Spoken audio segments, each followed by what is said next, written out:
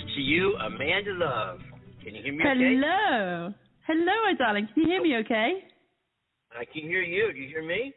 I hear you, yeah. You sound a little low, or is that just my volume? Hang on. It is amazing. We are remote right now because of internet, Spectrum Internet, wherever it is that provides the internet to our studio, has a issue, and the internet is down, so we're remote right now. And I don't know how this would work, but it seems to be working. Oh, so wow. Right now, I'm driving around in my Tesla. No. Right yeah, I am. No. That is so freaking cool. I had to pull over to connect to the show here remotely, so now I'll just be on my way again. So anyway, this is pretty cool. I am absolutely stunned, Andy. That's just incredible. Last couple of shows have been unreal, eh? Yeah. Yeah, I'm absolutely blown away. Seriously. How's my volume level on the mic? It sounds great. Sounds great. No distortion. I'll stop for a couple. Yes, you sound fine. You sound real good.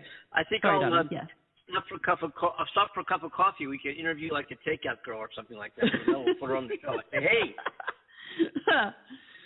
Oh, that sounds good. So you've had a crazy week, huh? And a fun one. Oh my gosh, yeah. And a couple crazy weeks coming up too. It's been unreal. Absolutely unbelievable. Wow. Yeah. I'm so happy. Doing these remote trips and doing some traveling and getting some music done again and out playing and recording and and collecting more news and interviewing more people and getting more input for our show, which has always been fascinating, and figuring out why people aren't getting vaccinated and watching this Delta variant take a toll and put this whole crisis that we've all been suffering through for the past year and a half in the wrong trajectory. And, it's just unbelievable. Why? It's just unbelievable. I can't.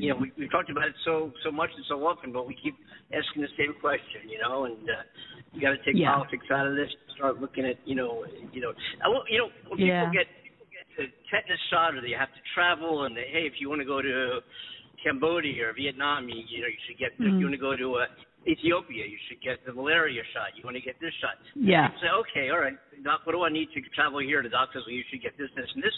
And you say, okay, and you get those shots. You question it? No, you get them. But oh boy, I got this is my right. This is a government hoax. Oh boy, I got a right not to do this. I don't know.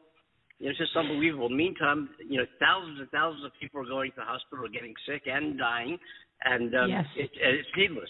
At this point, it's very needless. I thought we've all had the education to put all this aside, realize it's not political, and do what we need to do for our species, literally. It's just unbelievable.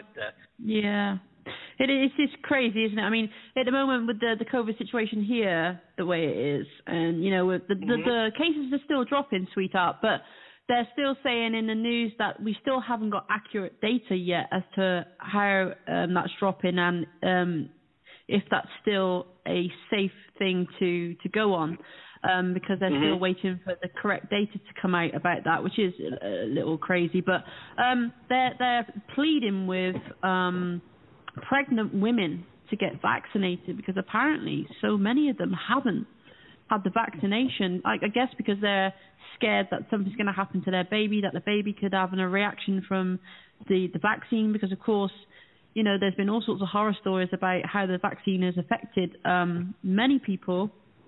I've heard some things. I know somebody who's experienced a terrible reaction from the vaccine, but this is going to happen no matter what you have, any type of medication, any type of vaccine, for any kind of shot. So it's not just dependent on the COVID shot that's causing all these issues. It's for everything. So you're always going to get one in so many people have reactions or bad reactions to something. So this is something that people need to take into consideration and not feed that fear so much, try to find the level ground with this and understand how important it is to be protected. I did share, I can't remember if it was the previous show, sweetheart, or the show before, where they mentioned that in the UK it's just over 90% of people have the COVID antibodies now, which is great, either from having COVID itself or the vaccination. So we've still got that percentage of people that haven't. And I'm assuming that's the ones who, haven't been vaccinated and haven't caught COVID, obviously. So, I think it's such an important thing now to jump on board with this. Because other countries now are going through the roof with this. The Olympics in Japan, since they've had the Olympics, the COVID cases have been going crazy there now, and they're really, really concerned. So, this is a huge reflection for everybody that this Delta variant is causing so much trouble.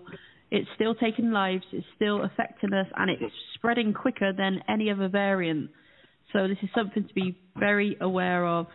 And I've read about that. Some Olympic athletes having to be drop out because of their COVID diagnosis. You know what? Speaking of Olympics, real quick, I've just been catching some of it late night usually, but I've noticed that street skateboarding is now an Olympic event. Street skateboarding. And I found that so what I figured we would do from the Andy and Amanda show is we're going to petition the Olympic Committee to make beer pong a Olympic event. I figured you know what I'm saying? Oh my goodness, that would be so much fun. I think that's what we should do. Heck yeah. But I'm sorry.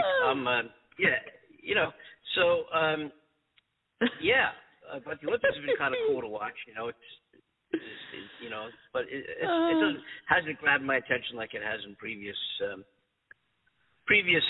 years. I don't know why. Yeah. That's my lack of interest. The focus on other things that are so important to us right now. The lack of attention in general that it's getting real. I mean, people probably see the replays, whatever. But I don't. Yeah, know. I think it's the same here. To be fair, I've not, because usually I nearly said something else then. The Olympics, I've always found them fascinating in certain events anyway, not all of them. I find some of it a bit, tedious. But, in previous years I find it interesting. And I just, haven't really bothered this year to even check it out. It was the same with Wimbledon, and with the tennis. Yeah. Usually I'm like, that's on, let me check it out. Yeah, but he was playing and blah, blah, blah. And this year I was just, I don't know. Maybe it's just so much distraction from everything that's been going on. I'm like, I get so bored I could scream. Yes, I have those days too. Yeah, I know. Hey, we have a couple of a lot of to talk about and catch up on, but we have some real exciting guests coming on the show today and this Friday weekend edition of the what's our show called again? The let me think about this. Hang on. What's your name again? Oh, it's Andy. Oh no, wait, that's you. That's me. Yeah. Amanda. My name's Amanda. Yeah. Let me look and make sure. No, I'm not Amanda. All right. I can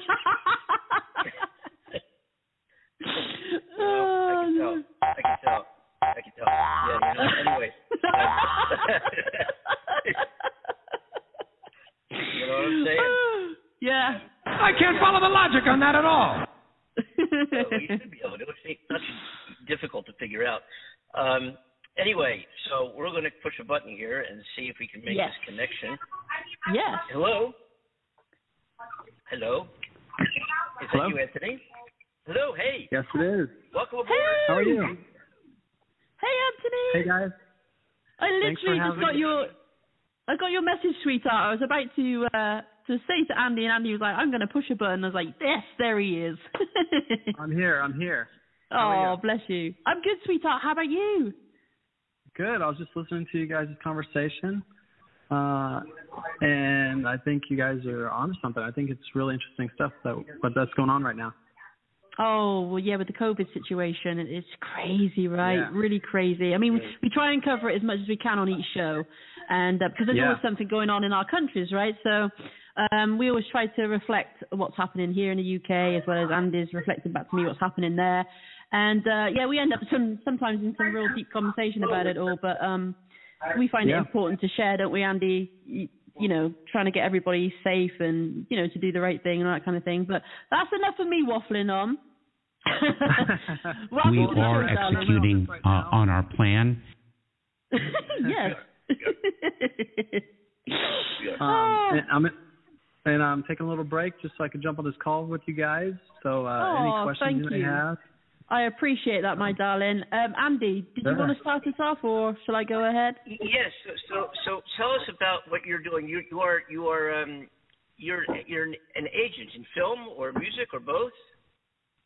Correct. So I'm a commercial agent for ATB Talent Agency located here in Los Angeles, California. And we are bi-coastal. So I also run the market in New York City as well, and run the social media departments here in LA and New York for ATB as well. Wow. So I have a lot going on. Yeah. I bet. You represent talent then, correct? Or do you? I do. Yes. A lot of actors, about 250 actors right now. Woo! Wow. Yeah. Yeah. So things are exciting. And then for the social media department, we've got a handful of influencers that we work with here in LA and New York, which is a lot of fun. It's a different world than commercial work, but still a lot of fun. I love my job, and I'm very passionate about it. And thankfully, I've been very successful in a lot of ways, and try to offer as much value in return to people, because I've been through a lot of experiences that I know can help others succeed in this industry.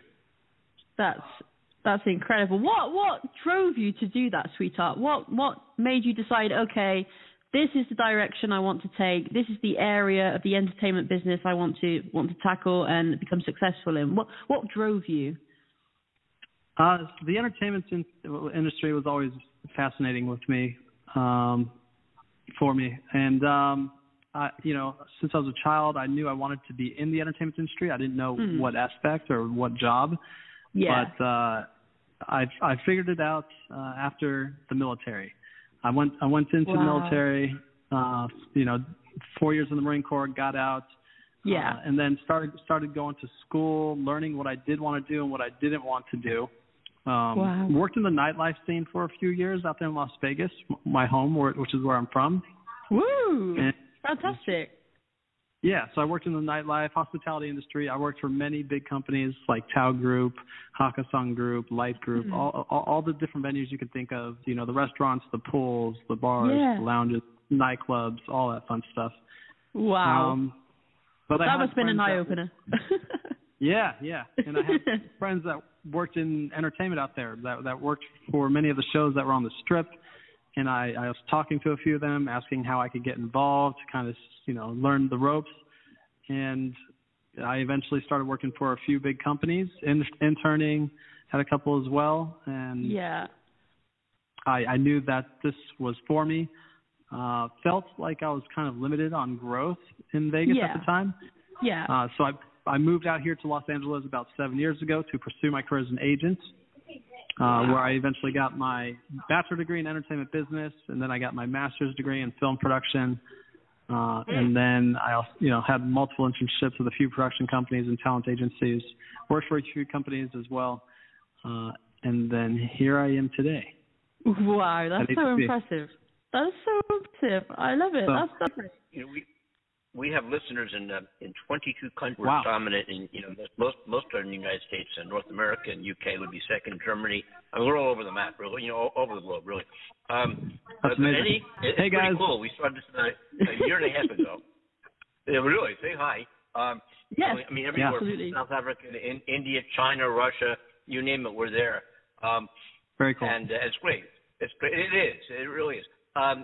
For the benefit of our listeners, and you being an agent, are there any experiences or any people that the average listener, the average person on the street might know of, the names that you might work with on a time-to-time basis? Probably not. I do a lot of commercial work, and so these actors are booking, anything from like Nike commercials and Starbucks and a lot of big name brands, but not exactly big actors as of right now. It's funny, I ever hear a friend of mine. Actually, he's getting up there in age now. He's a friend from way back. He had a management company on the East Coast. His wife actually, Edie Robb from, I don't know if you know Station 3, but he was with he did a lot of commercials in his 80s for a company called Coast to Coast, I think it's called, in LA. Does that ring a bell? Yeah, Coast. They did commercials. And I'm not an actor by profession and never thought, but I got recruited and ended up doing some commercials and some films and indie things. And I just did a commercial for Amazon, the first commercial I ever did, out in Ventura Farms or something like that outside of LA. But and that's I've never done a commercial. It's kind of cool. Although the actors that I do work with, a lot of them are on Netflix shows. They are on HBO shows. They do a lot of TV shows and movies as well. So which is very exciting. These guys are doing a lot of work on television. They're doing commercial work. A lot of them are influencers, so I work with them in the social media as well. That's incredible. For all the brand endorsements and stuff like that. So what is it? It's really, what is it? Really you exciting. Actually. Sorry, sweetheart. Sorry, didn't mean to interrupt you there. What is it your job role involves? What is the process of your day-to-day work? My job is to find the best talent around here in LA or anywhere in the surrounding areas. Yeah. Same with New York. And I've got to find people that are talented and have experience. That way we can get them booking, jobs, and then we make a commission or a percentage off of whatever is booked. Wow, okay. Because I've always found that process fascinating. There's a lot of people out there trying to get recognized and noticed in so many areas of the entertainment industry. And, I guess for the average listener and all our listeners listening to the show today, they may have the interest to get into the entertainment business. Is there any advice that you could offer to them to try and get themselves seen or noticed in any way? It's not an easy industry. It is a hustle. Yeah. It is a grind all the way to the top. Even if you're at the top, it's always a grind. So expect to work hard and work consistently. Don't stop. Don't quit. And make sure you're networking, because in this industry it's a lot about who you know. And have and make sure you're doing the right things. Take classes if you need to take classes. Have your reels together. Make sure you've got amazing headshots, and whatever else that makes you look good. Shake hands with the right people. Hang out with the right people that are going to push you and motivate you. And stay focused. Stay in your lane. Don't get too distracted, because it's easy to do in this industry, this city. And wow. Yeah. How does the process work? Let's say I've got a new Jello, here, and I want to do a TV commercial. A new what? A new pillow. Sure. Yeah. See. I gotta tell you about the Jello. You know what I'm saying? This is like and if you want some good actors or influencers to be the face of that brand, then we would negotiate. That's where we step in and negotiate the deals, the offers, to make sure everyone gets what they want. You get what you're looking for, actors get what they need, and us as well. That's incredible. So basically, so an actor would knock on your door, and then they would hear. I have been expecting you. And then you. Does somebody? How's it work? That's pretty much it. I mean, we're meeting actors all day, every day, getting emails and phone calls all day, every day, and you really need to have a good eye for talent and know and have some common sense and know who is actually putting in the work and not just all talk. You want to be there for people that are passionate about what they do and not just treat it like a hobby. People that are actually focused, and you need to weed out the weak. And I guess that over time it's easy to spot those types of people who's trying to be there and do something, but underneath is not 100% committed to it, and you can really see the drive in some people, can't you? They don't give up. They put in 110%, And then you've got the more of the dreamers, like, I want to do this, but, you know, I don't really have the confidence to see it through. I don't think I can keep up with this. Yeah. Yep. I actually just made a video about that recently for social media. I'd like to make videos and that I put out on Instagram and Facebook and stuff that offer value, offer information, and anything that's useful and helpful to those people that want to get into this industry. Oh wow, that's fantastic!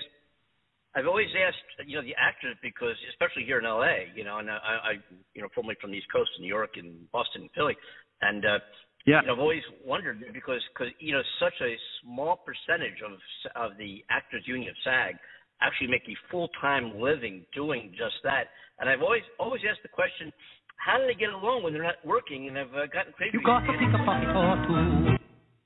Yeah, and oh, the jokes we have on this show.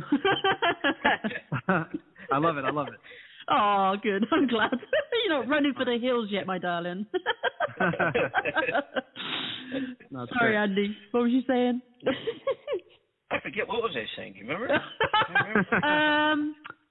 No. You know I'm not very good at reading your mind. I try. Yeah, but anyway, so basically, let's say talent you already have on your roster or new talent. And I guess also, when I remember we had quite a few folks, producers and actors and directors on the show in previous episodes throughout the past year and a half. And one thing that has come up from here and there is usually when you do a television episode, you get a core cast and there's some supporting cast members that come and go pertaining to the storyline of that particular episode. But the core cast pretty much is there. They have 13 weeks to develop their characters. In a movie, you have the starring actors that are pretty much throughout the film. In a commercial, in terms of acting, it's interesting because in an episodic, you've got 13 episodes to develop the credibility and who your character is, and develop that character, make that character, you know, somebody. In a TV commercial or a radio commercial, for that matter, medium that we get on, you figure this as an actor. A, you've got to start right away and show somebody that you're credible and you should listen or watch. B, they've got to identify with a problem, which they might have, they might not have. If they have it, you got to convince them they have it. C, you got to convince them that you have the remedy for that problem, to the extent that by the 30 seconds that you just spent with them, they're going to take out the wallet and buy it. And if that ain't acting, I don't know what is. I mean, whoa! You know, these actors that do commercials. And the other thing is, you don't see the same actor doing every product. You know, so they're always looking for new faces and new voices and new looks and new feels, because you can't have the same actor. So you have this. You know, you as an agency can't send the same clients and have them do commercials for every client, because you need fresh face. I mean, exactly. People are always looking for the hottest new face. Yeah. You guys must be on the prowl constantly. How about for kids? Let's talk about that for a minute. Babies, infants, kids. I heard that was a great field in that babies stay babies. Sure. I mean, I personally don't work with children, anyone under 18. But yeah, that's a huge market as well. Wow. Yeah. I mean, I couldn't tell you too much about that. I mean, I could, but that's not my world. Absolutely, yeah. Apologies, clearing my throat there. Yeah. Well, that's fantastic, though. I mean, learning all about this industry, because, like I said, you know, it's one of those areas that we've not touched upon before on this show. So today's kind of like a very special day in that sense, that you're gracing us with your area of expertise in your experience in your life. And it's a beautiful thing. Yeah, I mean, I'm here, you know, to offer as much knowledge as possible. I'm very grateful for this opportunity to be talking with you guys. And we appreciate you, my darling. We appreciate great having you. And we know, you know, some of the questions, you know, that an actor might have, you know, that might be asked when they meet with an agent, such as do you believe in ghosts? Well, actually, I do. Can I set that up on my phone? Is that possible?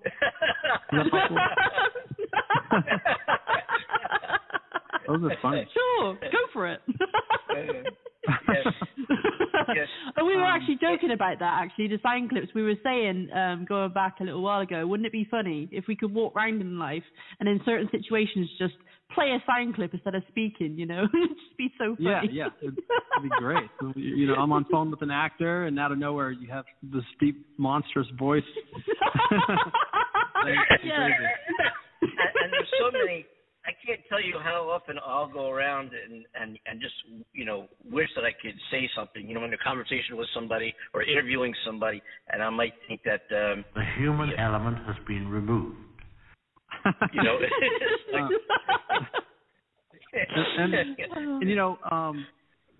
Me being a commercial agent, it's more like I love what I do, and for those people that are trying to break into the industry, have your photos, have your headshots, have your reels put together, and make sure you have a team.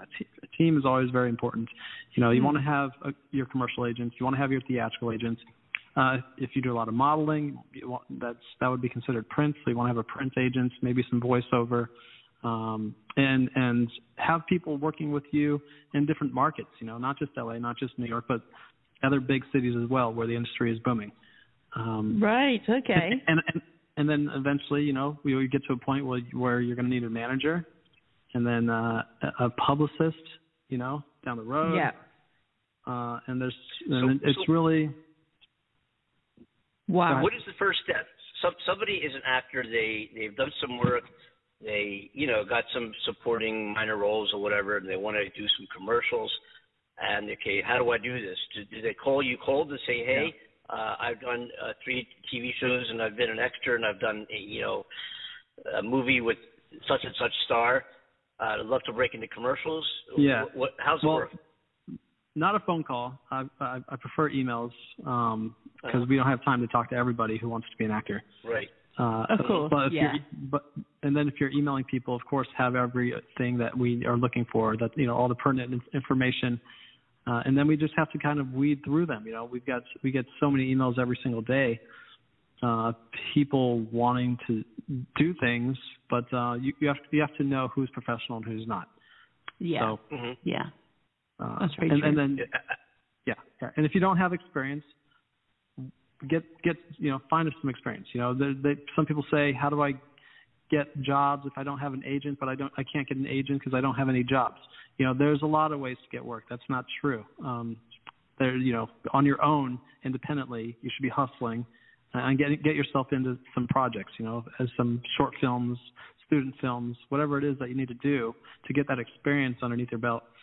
That's a good point. Because I think a lot of people, they only see the obstacles, and they think, how do I jump from this point, from point A, all the way to point D, without taking those steps in between, because they don't know how to take those steps in between to get to point D. And like you said, it's even doing student films and things like that, for some people it goes over their head as to, well, I can only see A and D, I can't see the points in between.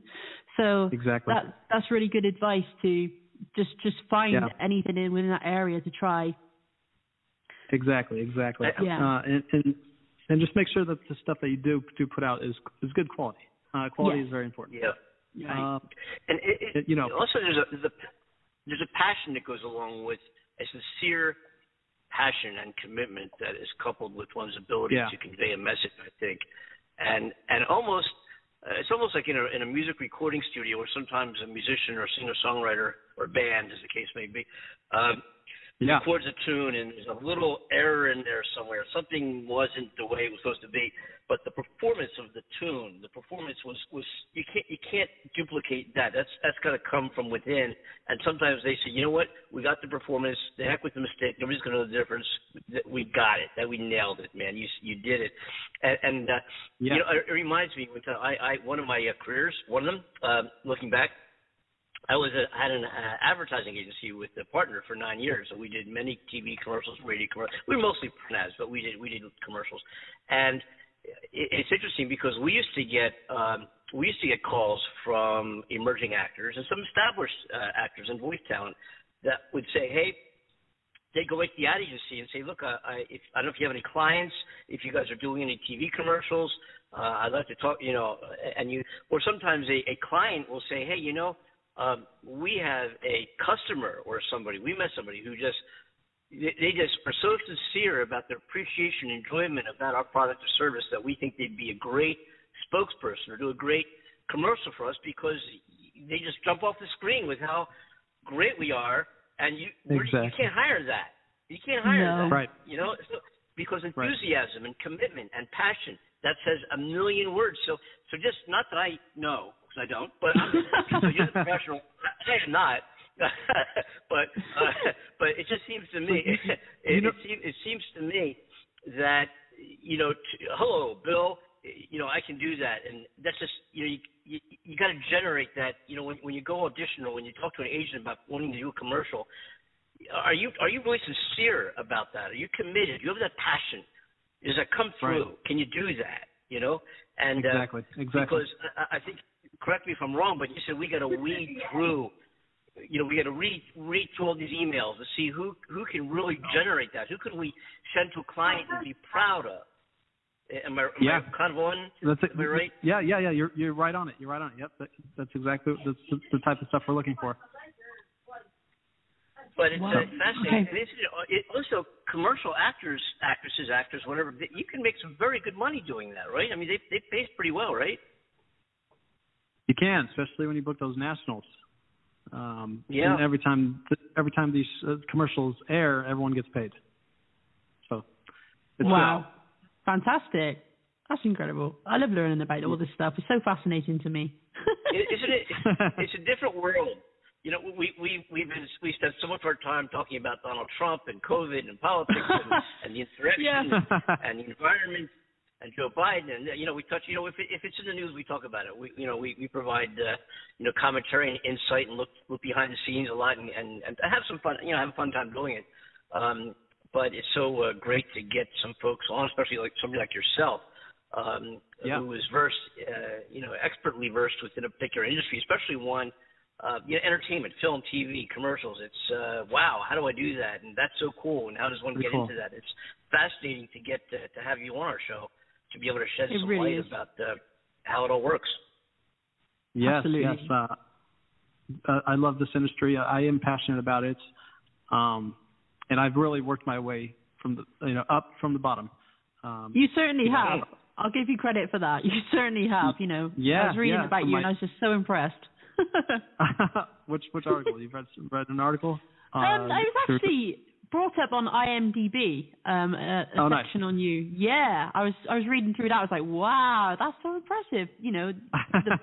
How you started off, and obviously you've expanded on more of that because IMDb only gives you so much, unfortunately. But it's absolutely fantastic. It's so inspiring, and I think people like yourself inspire others to do the same. Because I love that. I love inspiring people myself. So to meet wonderful souls like you, it's such a pleasure to, see the drive and the passion and the enthusiasm, and it helps other people. That's fantastic. Yeah, and I love to help people just as much as I can. And I've worked my way up from the bottom, like I was saying.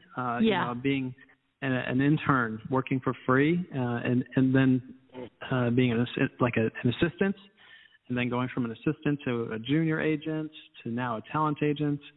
And it's only, I feel like I'm only halfway up the chain right now. So we have a lot more growing to do. Wow. What is the top for you? What is the top?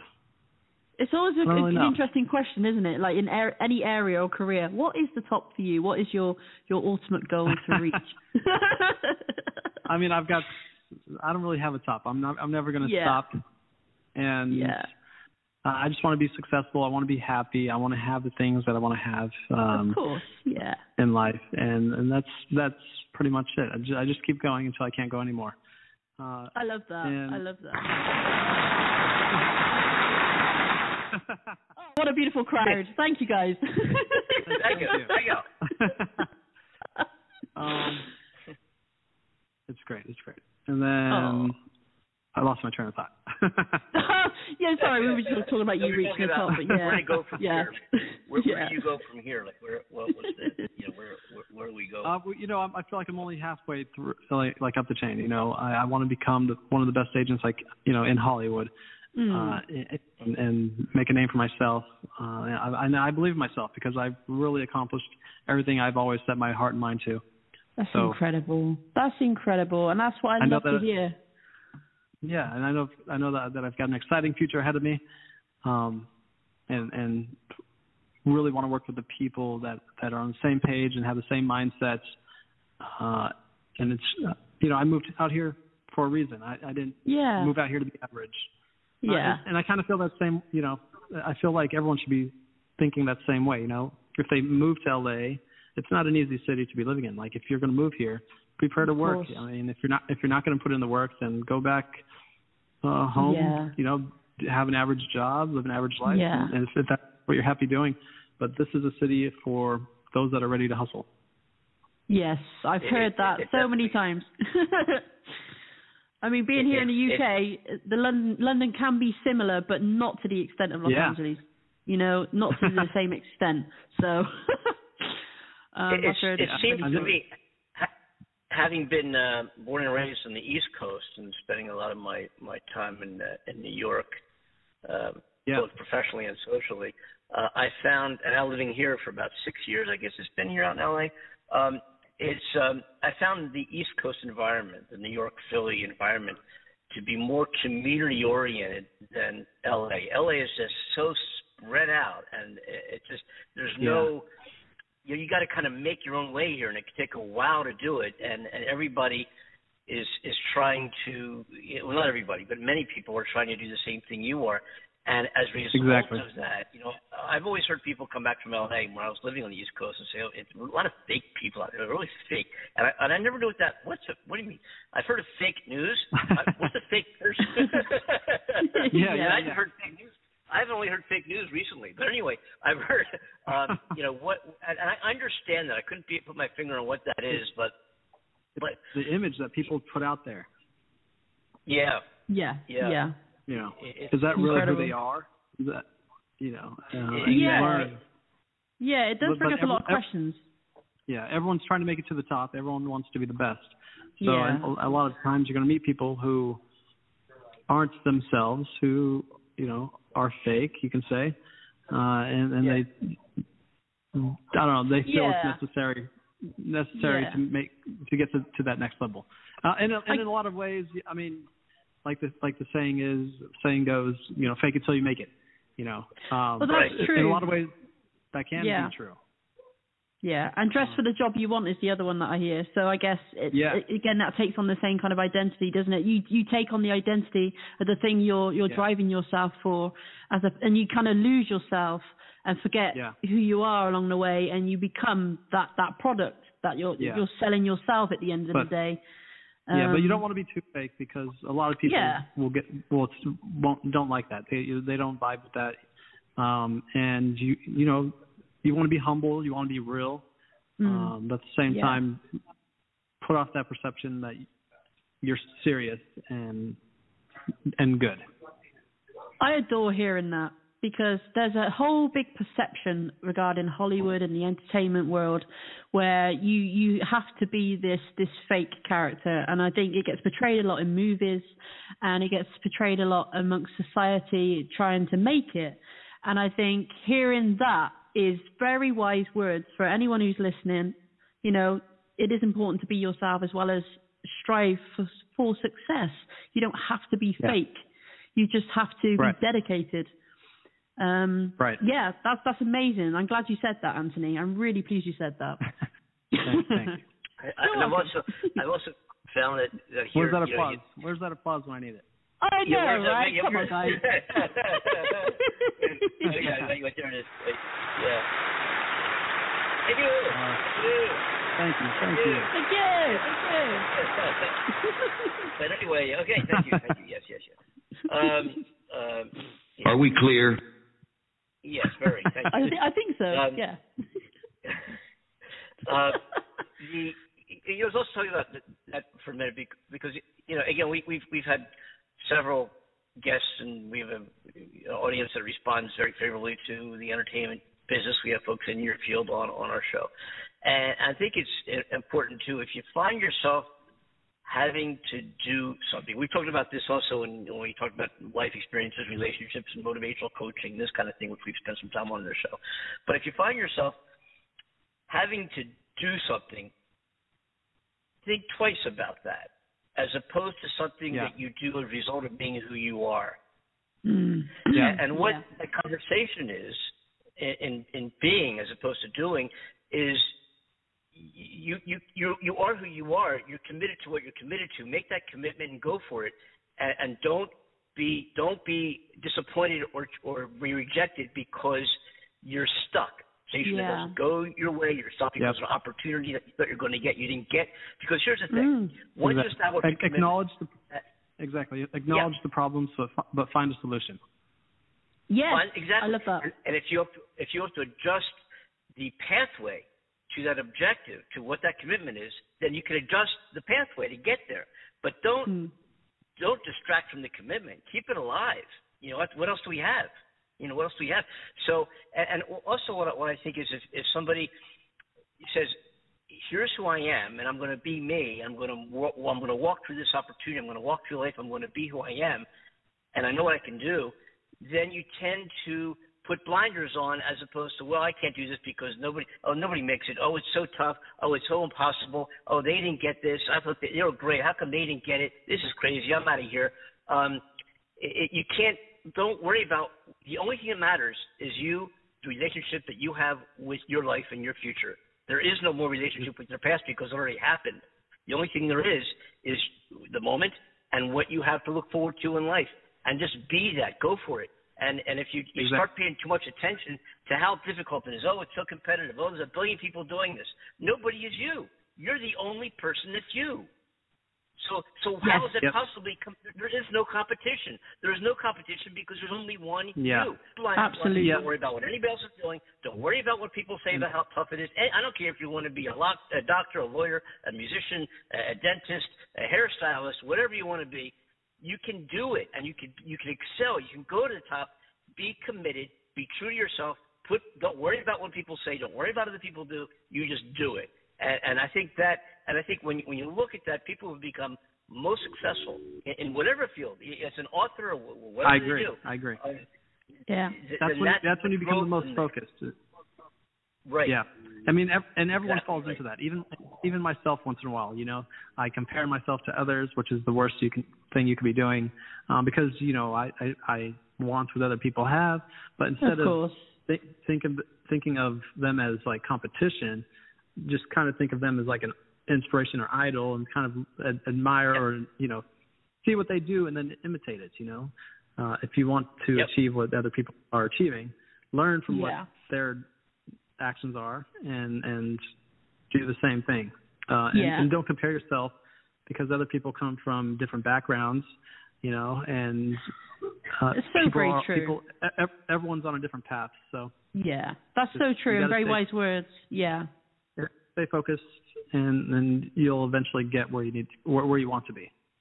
I mean, I've been in that position myself, comparing myself to others. I think it's a natural insecurity we have when we're trying to find our place in this world, trying to find the very thing we're passionate about, what we want. We see those around us, and we look up to them, and we admire them, and we see how people are more successful, appear more successful than ourselves, because I don't necessarily believe it's always they are more successful than ourselves, because appearances can be very deceiving, and they could be successful in one area of their life but not in many others, which you are. So, I think when it comes to a healthy mindset with selling yourself as a product within an industry, it's important to find that balance within you. And like you said, don't compare yourself to others. Find who you are and be you. Like Andy said, right to the core, and believe in yourself enough to drive yourself forwards, because each one of us is special in our own right. And I think within certain industries,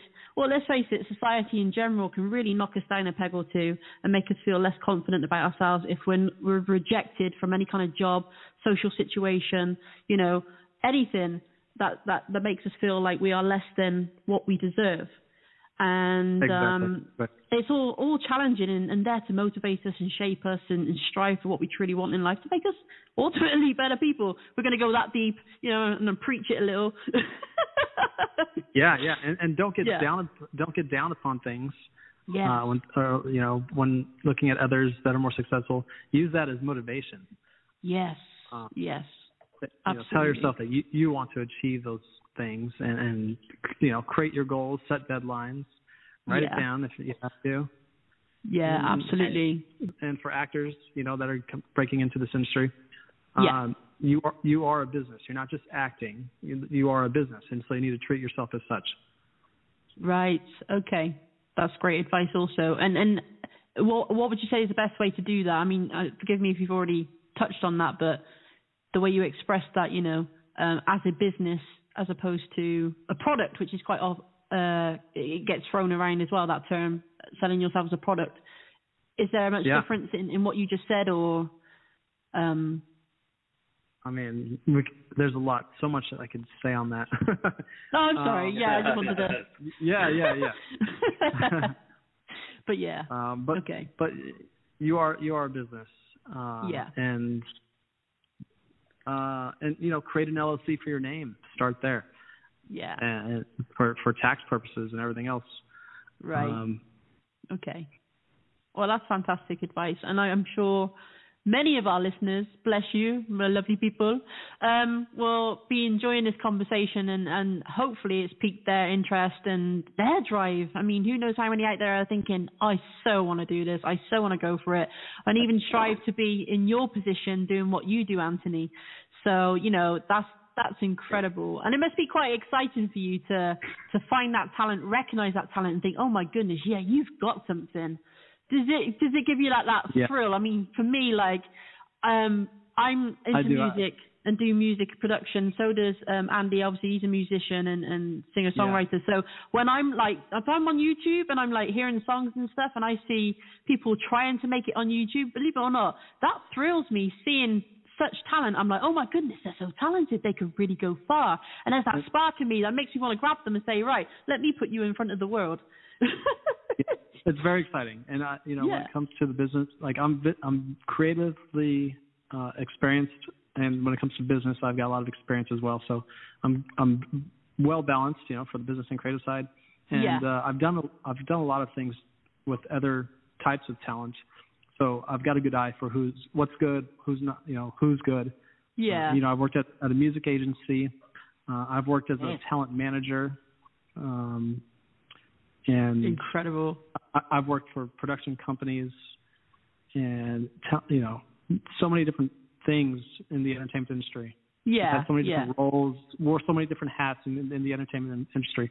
So I know how this industry works and what it takes. You did very well. Oh, thank you, Trump. Yeah. He used to make an appearance every now and again. What can we say? I mean, we're very blessed to have him on the show. Yeah. Oh, bless. Is there anything else you wanted to share or ask, Andy? Your company that you're with does specialize in commercial talent, right? For commercials, you don't do much film. We do everything. Television. We've got agents that run the. No, we do. We have a theatrical department for film and television. Yeah, the commercial department, stage or theater, and of course the social media. So we do it all across Fantastic. the board in LA and. Okay. And you said about. Yes, we do. I mean, not so much because lately because of COVID, but we do. And I plan on going to New York probably this next month, actually. In August. Fantastic. Yeah. Yeah. For any of those people listening, if you want to email me, I can tell them my email address on here, right? Yeah, of course. Whatever you want to share, sweetheart. Feel free to email me, but make sure you've got everything put together, looking good. Your email your resume, your headshots and reels at anthony@atbtalent.com. Fantastic. And you mentioned earlier about a video you did. Was it a YouTube video explaining on the subject we were touching on at the time about how to do something? Yeah. So where can that be found? my Instagram page is Anthony Anthony _J _ Esposito. So Anthony J Esposito is my Instagram page, and it's pretty much the same thing for YouTube and Facebook as well, and LinkedIn and everything else. It's my name. And I do like to make videos. I come from that background, so I know how to create a lot of content, I love to put out stuff that's very helpful for everybody, and not just helpful, but entertaining as well. I really enjoy it. Outside of being an agent, that's what I do. That's so great. And it is. Yeah, and feel free to check it out, especially for those people that want to know or learn more about the industry. I have a lot of videos on there, coming from a talent agent's perspective. That'll be helpful. That is incredible, Anthony, and I'm sure, we're also grateful for that, because I love it when people give back. I love it. Anthony, you're awesome. Yeah. You're truly awesome. Yeah. Thank you. Yeah. You're welcome. We've had many people come up to us and just, ask questions. What's up, Doc? Yeah.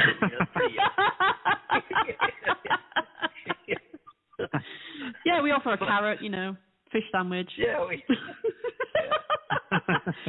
that's a bit of an inside joke, the fish sandwich, Anthony. Apologies. So it's great to have you on board. Great to have you on board. I want to thank you for joining us here. Thank you for having me on board. I'm very excited to be a part of the show and this experience. You're welcome. If you ever need me again, feel free to reach out. Yes, we would love to have you back. And we'll take you up on that. And thank you. Real quick, I just wanted to touch before we let you go here. Sure. You were in the Marines for 4 years. Did you? Yeah. Were you any combat action in that 4 years, or was that between conflicts? Yeah. Two tours to Iraq. Wow. Yeah. That's incredible. What was that like over there? Just spending a bit of time with that. Tell us what that experience was like. I was there from 2000. Well, in the military from 2006 to 10, and it wasn't 2003 where things were more it was still dangerous, but not as bad. But I don't know. I knew what I was getting myself into.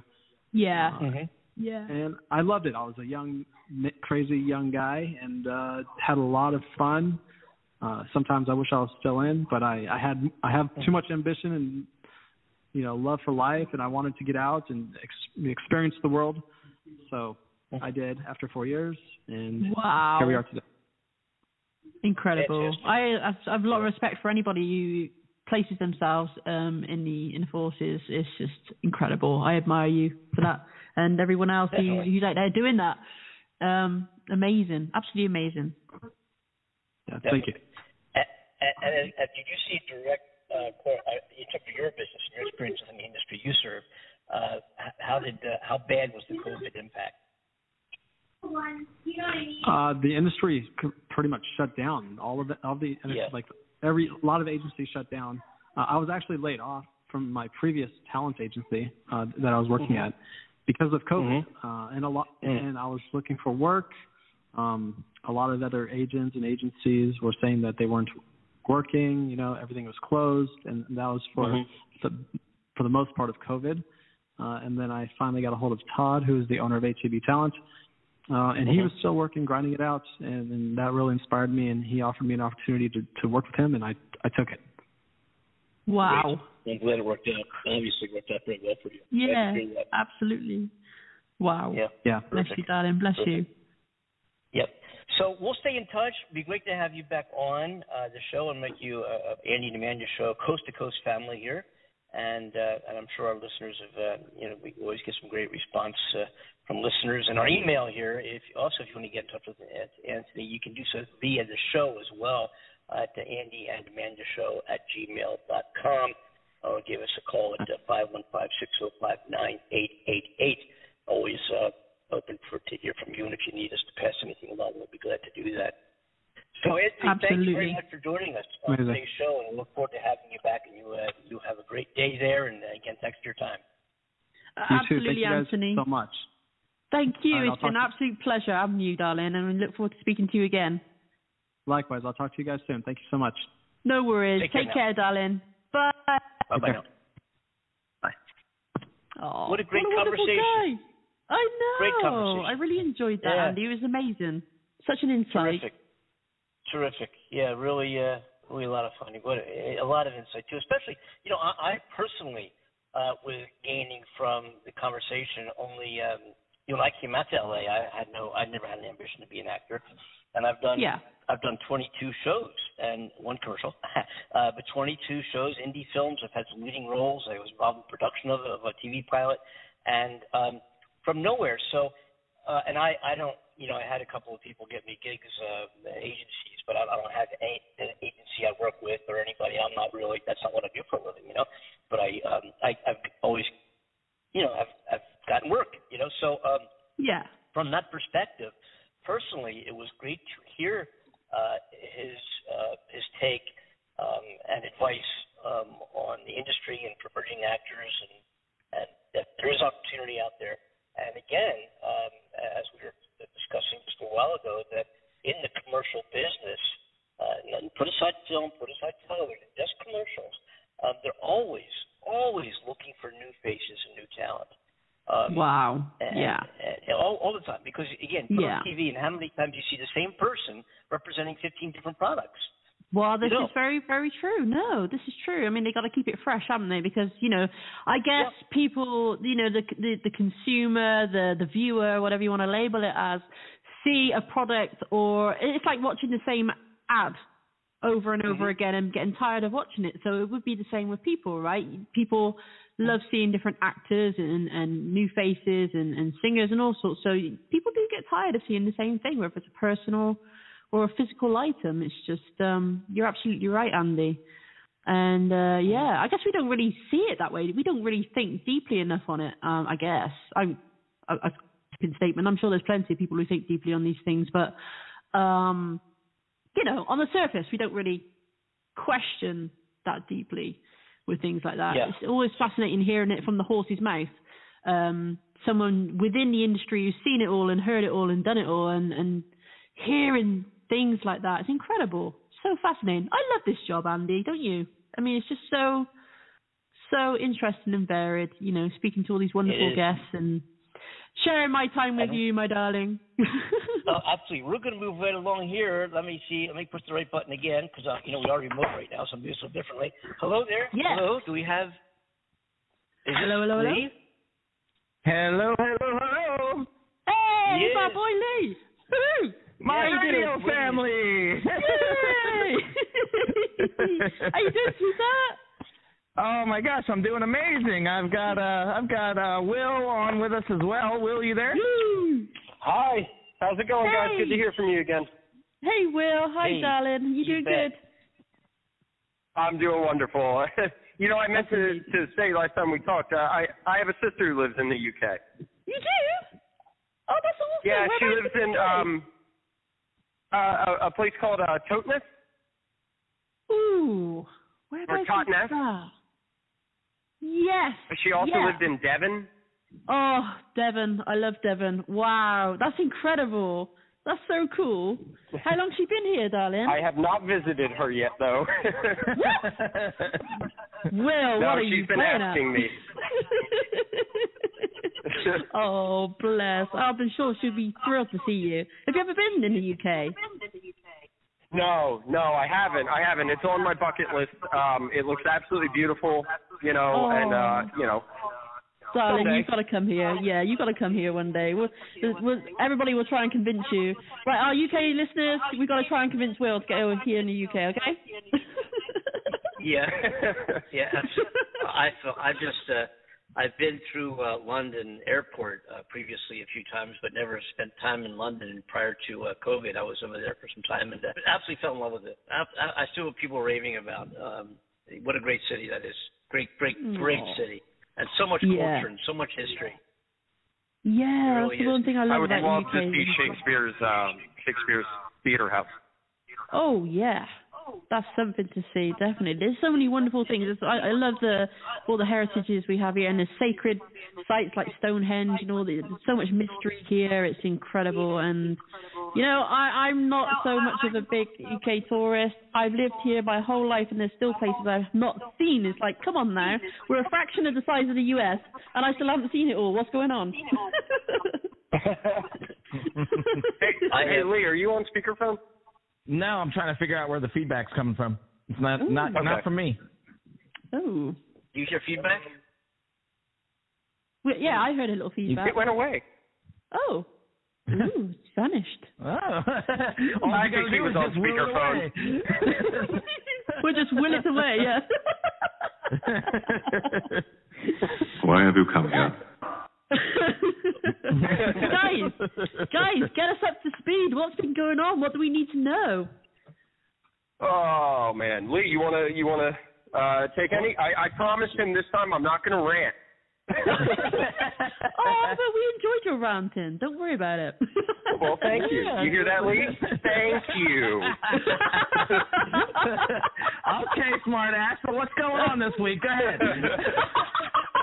Well, we should probably lead with the biggest thing, which is why I'm just giddy and saying hi to complete strangers, so happy, because for 8 months, the longer we go in this saga, and it's a saga, the longer we go in this, the deeper things get and the bigger things get, and in the beginning, we sounded like conspiracy theorists that had a little bit of credibility only because GameStop screamed up from $20 to $480 and then back down to whatever it did, $30. So that was enough to get people's attention, but,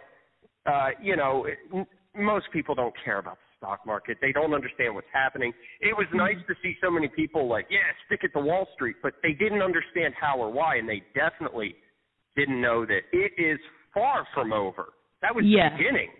Yeah. And as we go on, more and more evidence kind of lends credibility to what we're saying. And at this point now, anybody who's a naysayer, I just redirect them to the DTCC, who last week put out something that apes are calling the mother of all filings. I'm leaving out another F word. Okay. That in this 300-page, it's this 300-page legalese document that confirms everything we've been saying and braces for impact. Right now, behind the scenes, the squeeze hasn't begun yet, but Wall Street's scared to death. Yeah, they're scared. There's a black hole. There's a black hole out there, and we don't know when we're going to cross that event horizon, but it sure seems close. Yes, I think tension's building. And in this filing, what's that? I think tension is building for sure. It is. Oh, yeah. It is, and the movement that we're seeing is no longer Redditors saying, read this and let's do that. It's now actual institutions. For God's sakes, the head of the SEC, Gary Gensler, has only been on Twitter for a week, and he just tweeted about GameStop yesterday. Right. He just tweeted and said he called out what happened and once again doubled down on his rhetoric that as it is right now, the stock market is broken. The entire thing. I wouldn't buy a damn stock other than AMC and GameStop right now. I would not do it. And the reason is it's rigged. And it's no longer us saying that. Let me explain. The DTCC is the bank of banks. It is the clearinghouse that all transactions go through.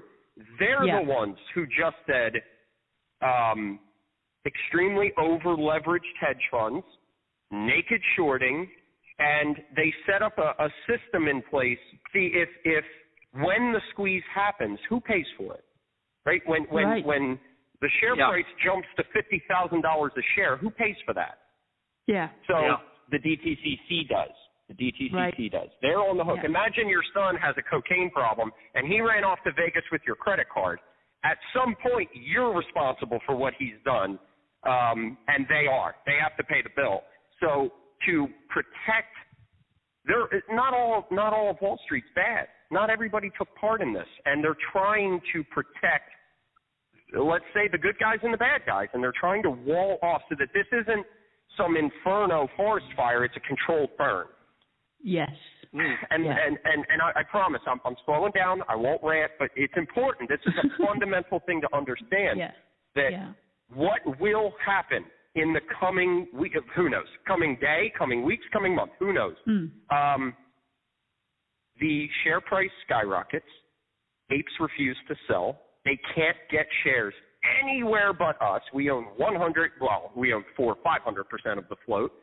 They can't buy them. Imagine if I took your car title, photocopied it a bunch of times, and sold your car, never delivering your car, and then the cops show up and say, just give us back the original car, and your buddy has it. And your buddy goes, how bad do you want it?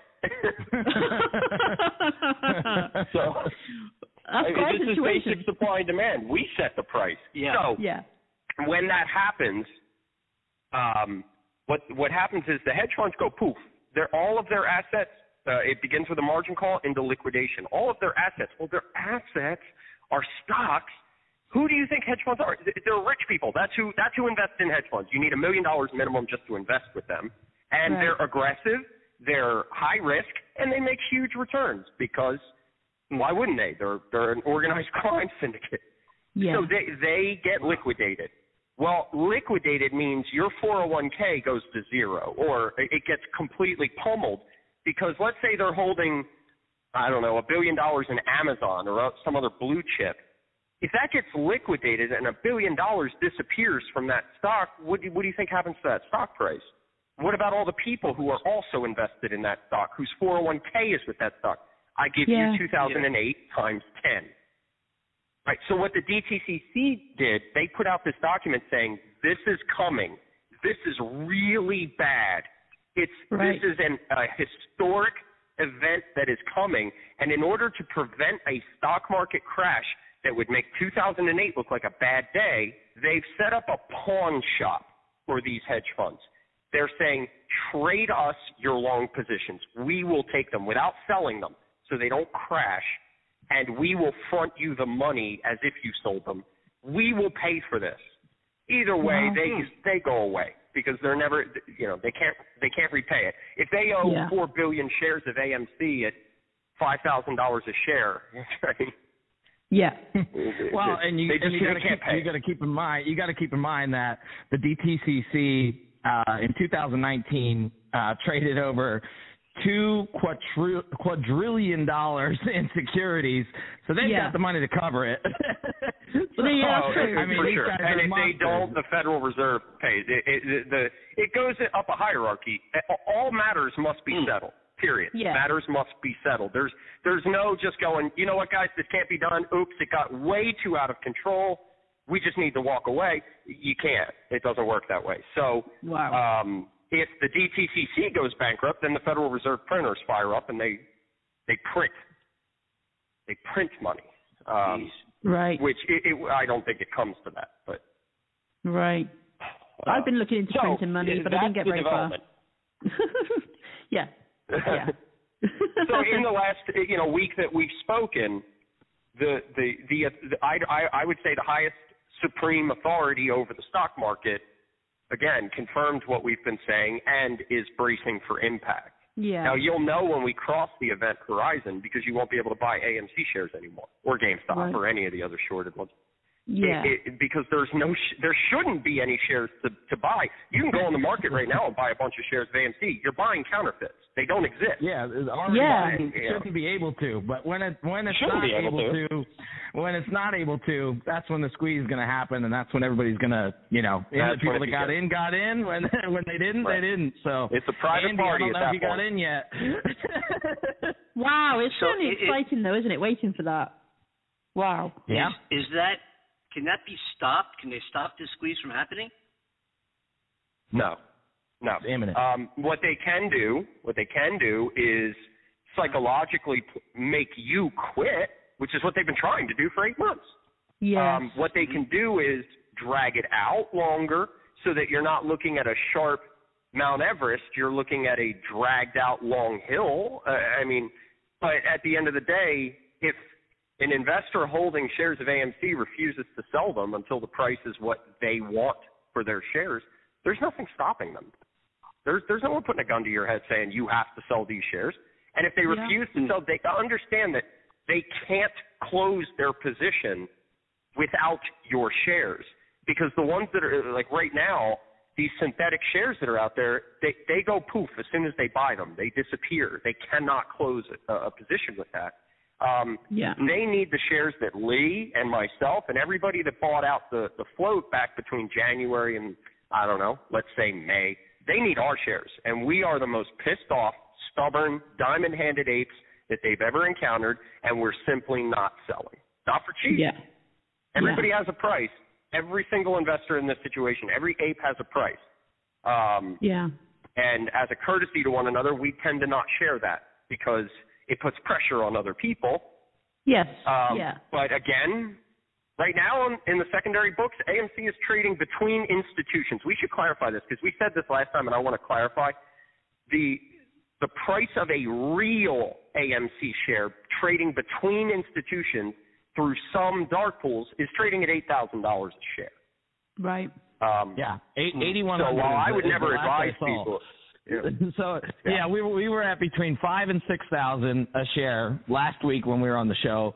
8,100 is what we're at. The last that I saw. And again, clarity, because I want to make sure that what we're saying is clear to people that don't understand the stock market. What that means isn't that all shares are going. What it means is it's so hard to locate a real share of our stock that when they're found between J.P. Morgan and Susquehanna hedge funds, they're charging each other upwards of $8,000 a share. That the supply and demand is very skewed. Wow. And that's what will happen in a short squeeze. Right. Okay. Only works. Let me ask you a question. If I go on, like I think AMC is at 36 something now. GameStop closed at 161, I think, or something like that. I can go buy an AMC. It's a counterfeit. It's not a real share, I guess, is what you're saying, right? If I at the 36. Well, no. Again, for your purposes, it's a real share. For their purposes, it can't be used to close out their position. So it's bad for them. They should stop selling them, but it's good for you. You buy that share, it's real to you. It's real to you because it confers all the same rights as a normal share. You bought it through a brokerage. It's essentially they're diluting our stock without the stockholders' permission. It's illegal. Gotcha. Wow. Now, also, I want to point out again, I didn't. What's that? So I could in a sense go buy a share for $36, and what's that? That's a cup of Starbucks coffee, right? So $36, I can well, I'm not far off. And then sit and that $36 could present a tremendous amount of money in the not too distant future. Yes. And you will turn around and sell that share for an exponentially higher price in a short squeeze. Again, I'm not a financial advisor. This is based on data that you should do for yourself and verify what I say to you. Everyone should make their own informed decision. Everything else I'm about to say is my speculative opinion, based on endless obsessive research. Yes, you would buy that share, $36, and in a month when a short squeeze happens and it goes up to 5, 6, 7, 8,000 higher, you turn around and you sell it. Yes, that's the idea. That we have led as many horses to water as we can possibly lead. There's a reason that we're calling this the greatest transfer of wealth in the history of the stock market. It's incredible watching history take place. What's about to happen is so mammoth, so big, that it'll send shockwaves throughout the market for years to come. Years to come. What's about to hit is it's unprecedented, and it should never have been able to happen. You have to understand that there are in existence 500 million shares of AMC, but what needs to be purchased back is in the billions, and the only people to buy those shares from are refusing to sell. That makes the price go up. That makes the price go up exponentially. And until they decide to sell, there is no limit. There is no limit to a short position's losses. It is infinite. So do I believe this will happen? No. I want to because I love my AMC community, but theoretically, mathematically, mechanically, impossible. You could see $100 million a share. I mean, there's no limit. Realistically, people are going to see bank account figures that they've never seen before.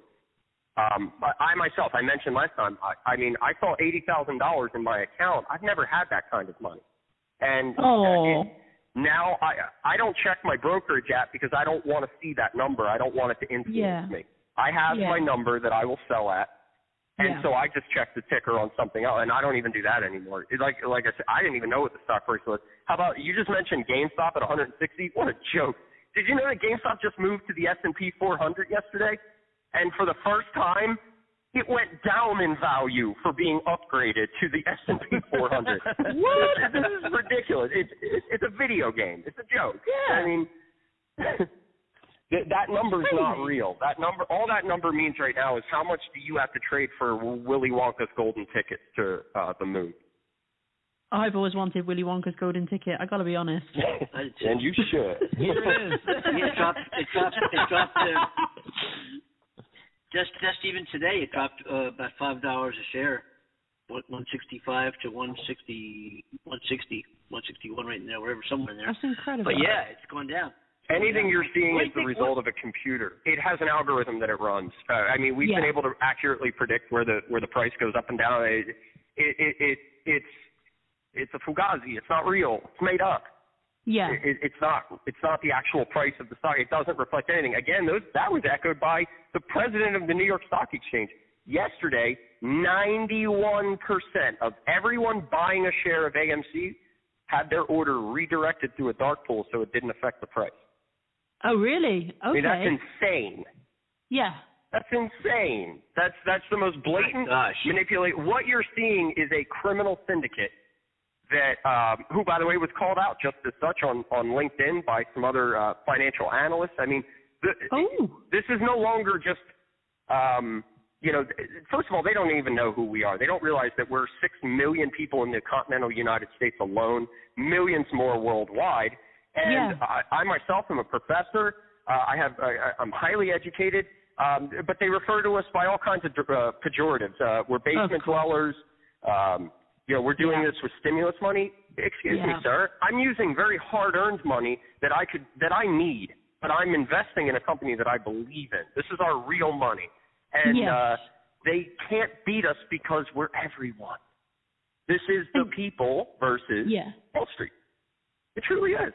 And you have every right to be there just as much as they do. You've got Wall Street. You've got Wall Street coming in now. You've got these big institutions coming in, and like Fidelity, they just dropped a whole bunch of money. Charles Schwab came in on Vanguard. Oh, Vanguard. Vanguard and BlackRock. And institutions are buying AMC in record numbers. We see that through 13F filing. And the ones that were already holding AMC, we're talking about big institutions, investing groups, they're doubling down at the $40 strike price. BlackRock is sometimes referred to as the fourth arm of the government. I mean, they're freaking huge. That's who bails out the government. I mean, they have more money than they know what to do with. They're also the ones buying houses at 30% above market right now. So they're looking to be your next landlord. I'm not saying they're good guys, but they just happen to be on our side in this. And the New Jersey Pension Fund just bought 250,000 shares yesterday. Wow. And pension funds are not allowed to buy risky stocks. Oh, we have insurance companies buying shares of AMC. If there's anyone who's risk adverse, it's the damn insurance companies, and even they see the writing on the wall. Wow. Yeah. And they're buying these shares that are out there. They're buying the shares that aren't real, right? That's what they're buying. Right? Yeah, they're not real. They bought 244,000 shares of a stock that was sold out for months. They all got to get bought back.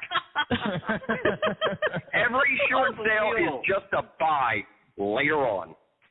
Wow. So every time they manipulate our price down, every time they knock the price down, it's so predictable. Every time they do this, I'm like, okay, thanks. You just made the rocket go higher. Every single time you manipulate the price. So if anyone out there is listening that is interested in becoming rich and investing in this, I'm not a financial advisor, you have to understand that this is something that you buy and hold, and you don't expect, this is not the normal. First of all, the stock market is dead. It doesn't exist. There's not a single stock out there that isn't heavily manipulated, and unless you work for a bank, you're getting a raw deal. That's what the SEC director just said. It's slanted against you. You have no chance. They see what you're doing, and it goes through them, and they're allowed to place bets against you and then manipulate your buy so that they win. But if somebody were to buy AMC today, I would tell them, now ignore it. Set a price alert. Set it so that when the stock price goes above $300, your phone goes off.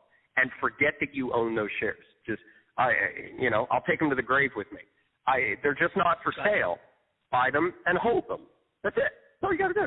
Is there any way of knowing? And don't worry about the price. Oh, it went down $2. Don't worry about it. Yeah, really.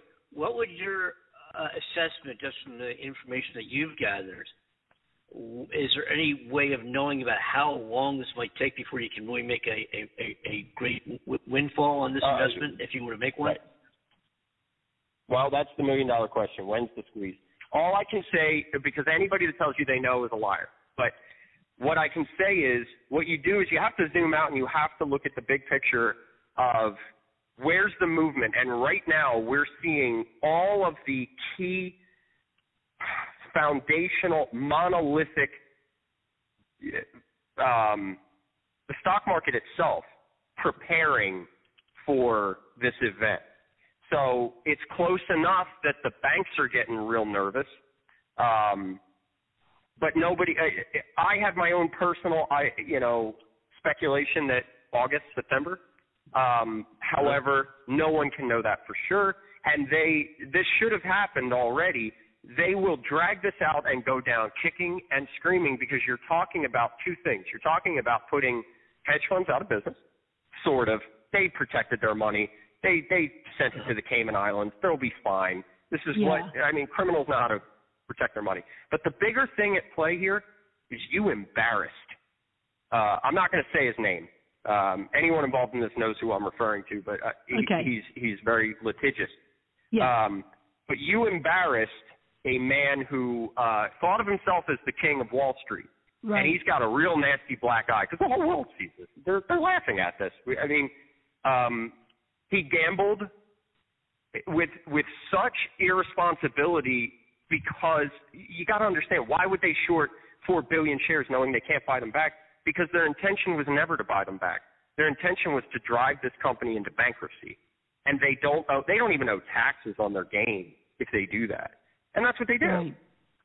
Again, I started to say this. Pharmaceutical companies come out with incredible advancements, medical advancements, but they conflict with hedge funds with long positions in Pfizer and other pharmaceuticals, and they short them into oblivion. And the next thing you know, a small little team of scientists that are excited to cure Alzheimer's disappears in 2 weeks. Never heard from again. And they don't owe anything back. And that's what I'm telling you. These people are assassins. They're thugs. And they decide what lives and dies in the market. And it's whatever they have their money in. That's so scary. But what they never saw coming. Yeah. What they never saw coming was us.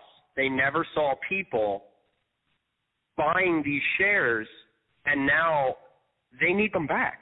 But we don't want to give them back. Yeah. And we're bleeding them dry. They've lost billions upon billions of dollars already, and we're not letting go. And, like the movie The Predator, if it bleeds, we can kill it. Yeah. And they're bleeding. They're hemorrhaging. Is the person who's going to be embarrassed, isn't that Tom Cruise, the Wall Street guy? Oh, wait, I was thinking it was going to be Michael Douglas,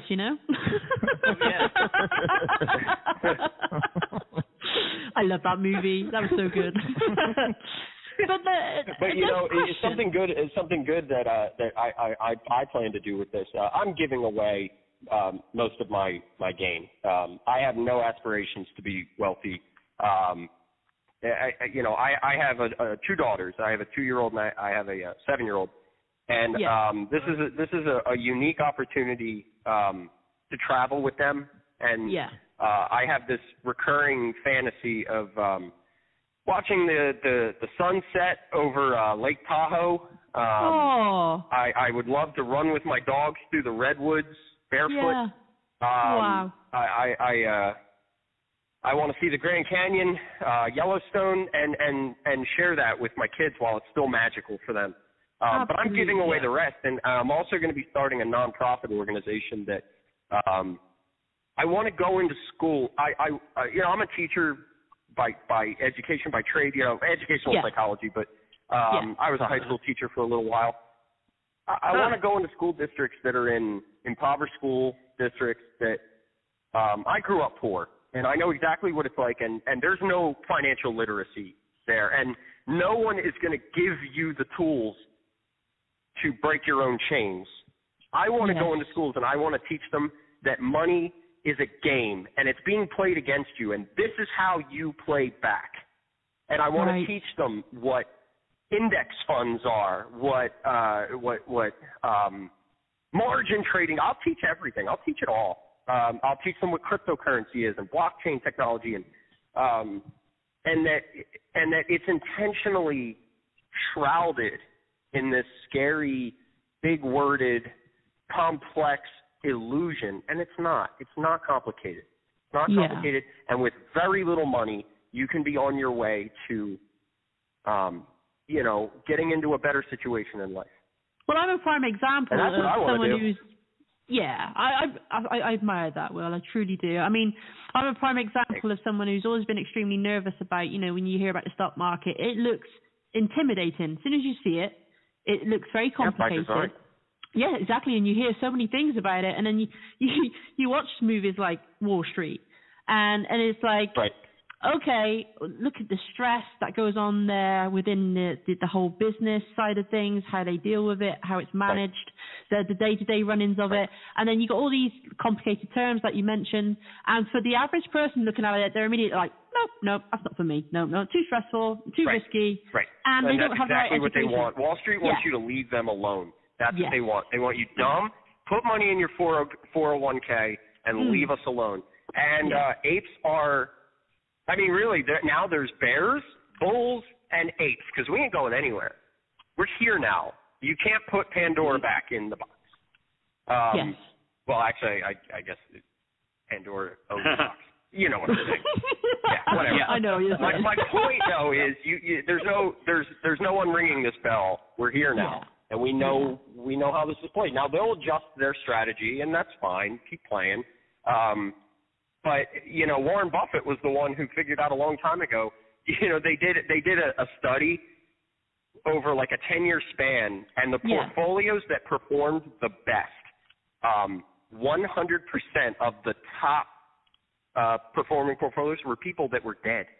They can't sell. So like the whole buy and hold strategy, it works for everything. It works for baseball cards, works for wine, Doesn't work for milk, but it works for stocks. I've heard it works. You don't understand. You don't lose anything if you don't sell. You don't lose anything. Yeah. So, can I ask a question though? You guys mentioned about how the whole industry, that side of things, is going to change because of this big squeeze that's come in, and how much they can't afford this. So how is it we perceive this playing out? How will it affect them and the consequences of this? I don't know what they're doing is illegal in the UK. Really? It's illegal everywhere else. It's illegal in the UK. Right. The practices that they're employing, it's legal here. Right. But not many other places.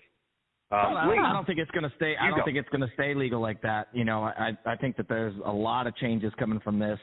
They just posted that the federal government is raining down on these hedge fund CEOs as we speak with jail time, just for their illegal activities and what they're doing.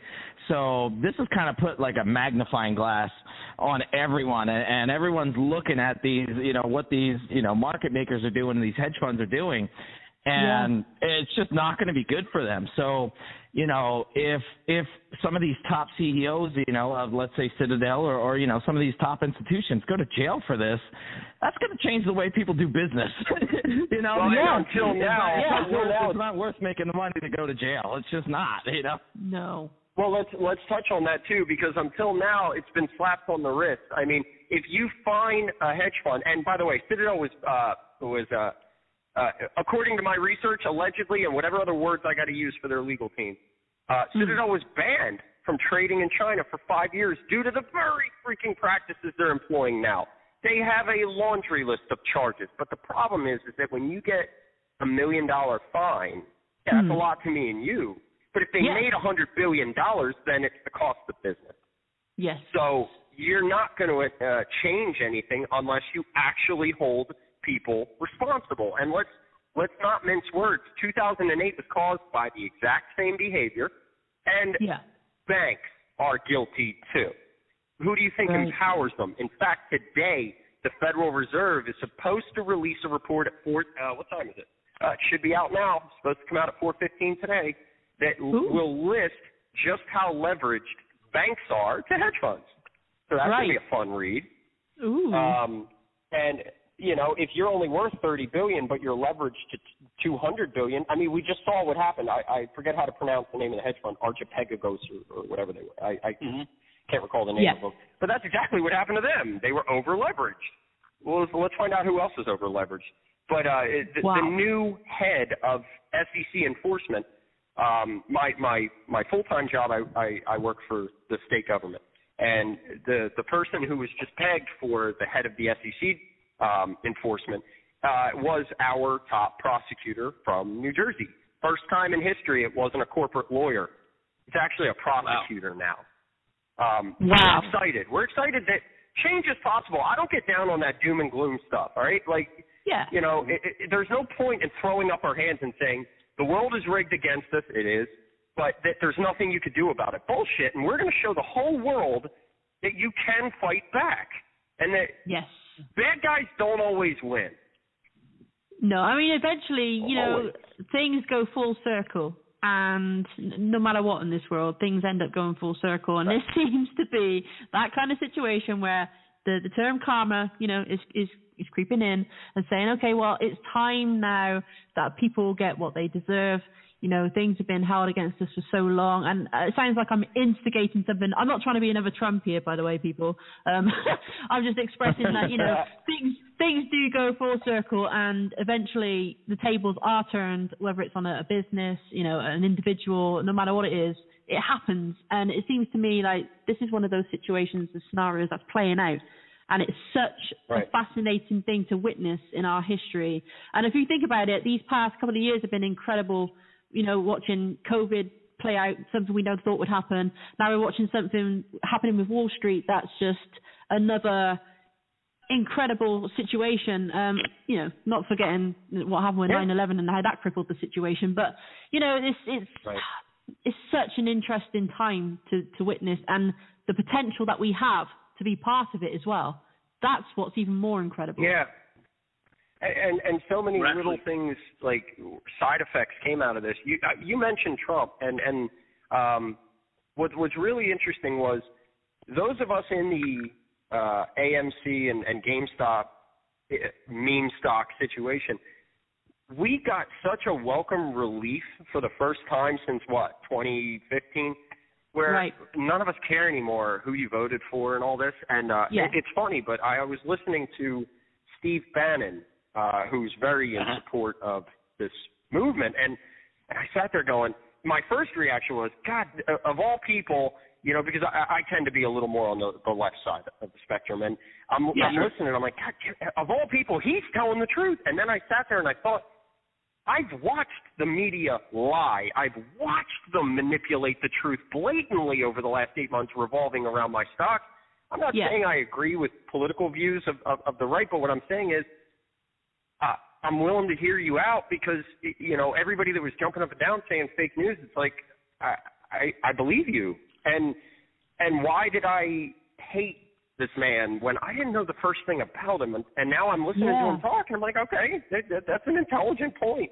That what they're doing to us, trying to shake people out of this stock, is what I think they're doing to all of us. They're manipulating truth. And I hope that your show and this medium is the future of communication. I mean, look, I don't want anybody out there to just automatically believe what I'm saying. Check it for yourself. No. Oh, absolutely. And know that it's being concealed from you. Yeah, and this is something we've encouraged on the show many a time, Andy and I. We've had so many discussions about this, that everything we share and how deeply we go with this is our perception of the experience that we're all going through. And we always say for everybody else to do their research, check the news. You know, think for yourself. Don't just rely on everything that's being fed to you, because that's the most important thing, getting in touch with yourself with all of this. Right.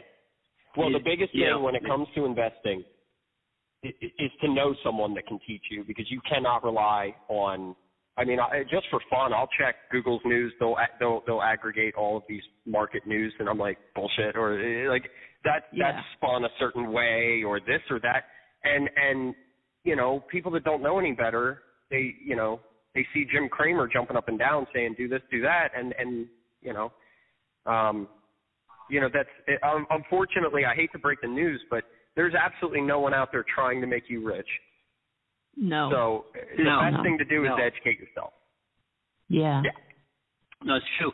What do you think of Tesla stock? Well, again, it's another heavily manipulated stock. Elon has come out several times and outright said that, and said he hates the shorts. It's why he seems so like he has a disdain for his own stock, because it's a heavily manipulated stock. I love Tesla, and I think Tesla has a bright future. But the problem is, what's real anymore? Is that the real price? Is that the manipulated price? Is that and you know, anybody that says anything is overvalued, take that with a grain of salt, because how do you tell us what we value? Maybe that's what we think it's valued at, and that's all a stock price is. So you know, you can't apply fundamentals anymore. Yeah. Well, that's what I think has to change here. I mean, it absolutely has to change from, you know, if I'm looking at an AMC stock right now and it's, you know, trading at 36, that's not the real price, or Tesla's trading at this and that's not the real price. Well, then, you know, who the hell wants to play that game? Unless you know. Who wants to play this rich casino? Exactly. So you got, you know, these retail investors, you know, this is a record high number, more than ever has come into the market, and we're all doing our research. We are the market now. We are the market. So this is like, you know, and you know what? First one to come out, there's a reason Fidelity is kicking so much butt right now. In case you didn't know, everyone migrated to Fidelity that's involved in the AMC GameStop situation. Especially away from that, you know, in my personal opinion, that cesspool that is Robinhood. Everyone moved over to Fidelity because Fidelity has this great track record. Because for a long time they were sort of boring. They were very vanilla. It's where you go to hold these 401ks and everything. But they didn't sell anyone out in January. They didn't turn off the ability to buy like so many others did. And Fidelity got a onrush of millions of us moving over to them, and they've stepped up. Great customer service. Couldn't be happier. And you know, Vanguard, same situation. Vanguard and Fidelity are very similar. That you know. Anyway, I lost my train of thought. There's so much to say. You know, I was thinking about the whole psychological side of it. There's a gold mine here. There's a gold mine for those involved in the stock market, banks, etc. The first one that comes forward and says, we're not going to do this, that we're going to direct, like Fidelity allows you to direct your stock purchases directly to the New York Stock Exchange. Great. Right. They're one of the very few that let you do that. Yeah. You know, it's like trying to play poker, but your opponent gets to see your cards the whole time. Yeah. That's what happens when you're buying shares that are being redirected towards the bad acting market makers. They get like 40, 50% of all retail trades go through them. Wow. And they're allowed to hold your order for 30 days if they want to, 35 days. Right, they're allowed to do whatever they want with it. Yeah. Yeah. So, wow. So groups like Fidelity, you know, they're coming out on top. Basically, it pays to be a good guy is what I'm trying to get around to saying. Yeah. It pays to be a good guy.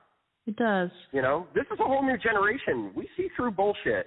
We're much harder, you know. Yeah, I hear so many people. I mean, going back to the psychological side of things, I hear so many people say, "Oh, this is crap." You know, this is a load of crap that people are trying to manipulate something. I'm like, wait a minute. Have you ever walked into a supermarket? This is a conversation I have with somebody. I said, "Have you ever walked into a supermarket?" They said, "Yes." I said, "Have you walked in and smelled the fresh bread, baking away?" They said, "Yes." I said, "Did it make you want to buy it?" They said, "Yes." I said, "Did you know that in a supermarket, everything is tactically placed so that when you walk in, you smell these things, you see these things, psychologically it makes you want to buy it?" And they're like, "Okay." I said, "So what makes you think that isn't happening on other levels in society, in government, in politics, whatever it is? Everything is designed to make you buy things, spend your money, not touch things, you know, it's all there." And that really made that person stop. So I'm not going to mention names, obviously, but it really made them stop, and they paused for a moment. They were like, you know, that's actually a valid point. I was like, there you go. Mm-hmm. You know, it pays to be open-minded and really think about these things. And absolutely. You think that if they can do that in a grocery store, that's not happening everywhere? Exactly, yeah. Well, look, I mean, not to take this into, like, you know, doom or gloom or too deep or anything, but really, objectively. 4 carriers of the plague who will infect their miserable brethren.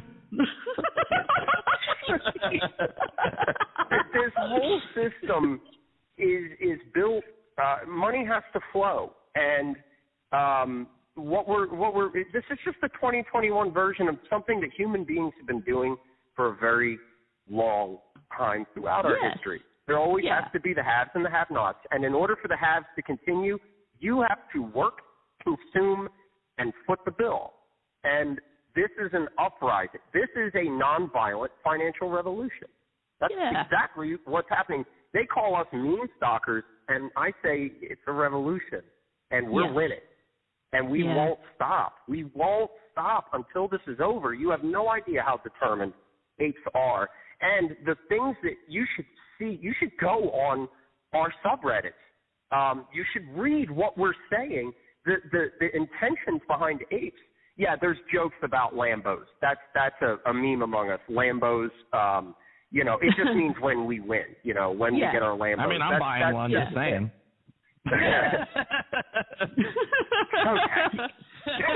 you definitely would. You'd get it in bright red, I swear to God. No, if you look at what we're doing, the intentions behind this, first of all, the government gets 50% of our capital gains. We're about to pay back the stimulus. We're about to prevent a depression with the money that we willingly and gladly give back. That's the name of the game. We don't have any accounts in the Cayman Islands, okay? No. But also what apes are planning to do with their money. I have seen nothing but ideas. Well, I want to start a nonprofit to teach poor kids how to invest money. There's other people that they're paying off their parents' mortgage. You know, the good intention behind this, you're going to see what happens when the money returns to the people. We may buy a sailboat, hookers, and cocaine, I'm sure. But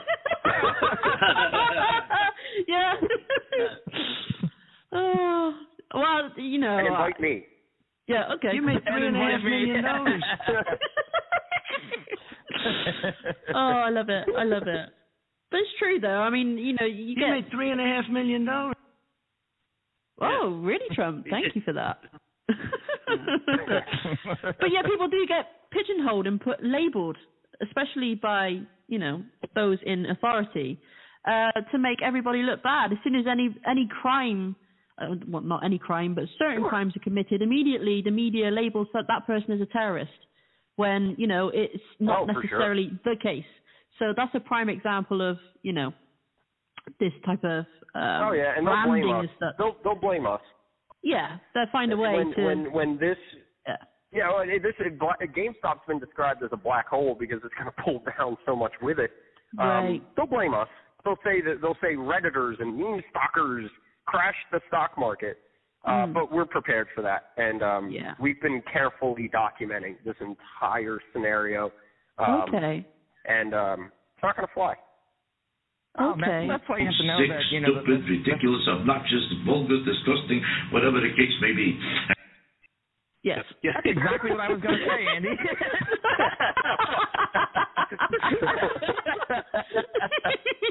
Was that Denzel Washington? It sounded like Denzel Washington. No, that was who was our caller? That was Jackie Mason. Oh, okay. Jackie Mason. Oh, cool. Love it. What was you saying? Sorry, Don. So I was just saying that, that the federal government is on our side with this, and they're the lawmakers. So they, you have the SEC, the lawmakers. You got the federal government is the lawmakers. If we win, they win. So why in the world would they try and do anything to prevent them from getting trillions of dollars as well? You know what I mean? So you have to think about they're on our side as well. They get half of everything we get. So if I'm looking at, a couple million, well, they're going to get $1 million of that. You know what I mean? Yeah. So you know what? And on that, they want that. I was talking about this one time. There was a moment where Biden came out, and so far I've only seen him raise one tax, and that was the capital gains tax, right back around March or April, and that happened real quick, right about when this is taking shape. Yeah.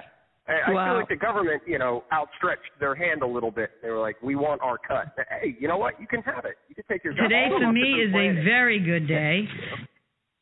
Yes. Yes. Now, Lee has still been struggling with that. I remember when I explained capital gains tax to him, you could see the air being let out of that tire as I was explaining. What do you mean I got to give half my money away? Yeah, he was real chipper. He was busting out a calculator. He said this was when he first invested, and he was like, oh, my God, how much do I get? And I went, yeah, now cut it in half. And he was like, wait, what?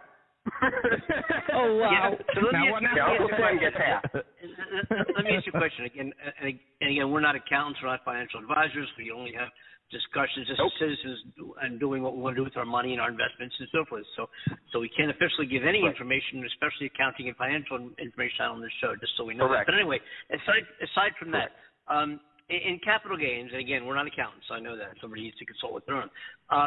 If I make $100, I got to give $50 at $100 back to the government. Can I take that $50 and invest it like in a business or do something else, or I can, write it off? Well, what I would say, I would go right back to your warning. Here's what I would say: people that are invested in these stocks, let's say they happen to have a massive squeeze, and you suddenly have a very large amount of money. The very first thing, besides shutting up, telling anybody, no good comes of that, the very first thing that anybody should do is go talk to an accountant immediately, and a good accountant. And the first question I would ask that accountant is, are you a fiduciary? Can this be a fiduciary relationship? That's a very important distinction. That means they are legally bound to represent your best interests, and you want to talk to a certified public accountant in a fiduciary relationship and have them advise you on your taxes, your tax-paying options. However, in my layman's understanding, capital gains tax is a bitch. You're going to pay. You're going to pay upwards of 50%. I'm assuming 50% when you include the state, because they also get a cut. I believe 43% is short-term capital gains tax, which is holding an asset for less than a year and selling it. So, hey, listen, Citadel, if you're listening, it don't cost me anything to hold. So if you want to wait till January 1st and I can go into long-term capital gains tax, I would appreciate it. So please keep playing your dumb games until January. Wow, that's awesome. We'll just keep adding to the portfolio. It's all good. Of course. Yeah. Of course. Of course. It doesn't cost us a dime. Let me ask you this. And again, this is all speculative. There's always a risk anytime you invest, if you're not physically buying something and you're investing instead, of course, investing means you're investing in something. There's a risk involved. The question is, what is the risk here? Is there a possibility the squeeze won't happen? No. The squeeze has to occur. The only question is when. And again, it's like asking if I throw an apple up into the air, is there a chance it won't come down? It's just mechanics. Now, I know I'm comparing physics to the stock market, but no. There's no way to unwind this devil's tentacles. It has to. All matters must be settled. No, it can't go on.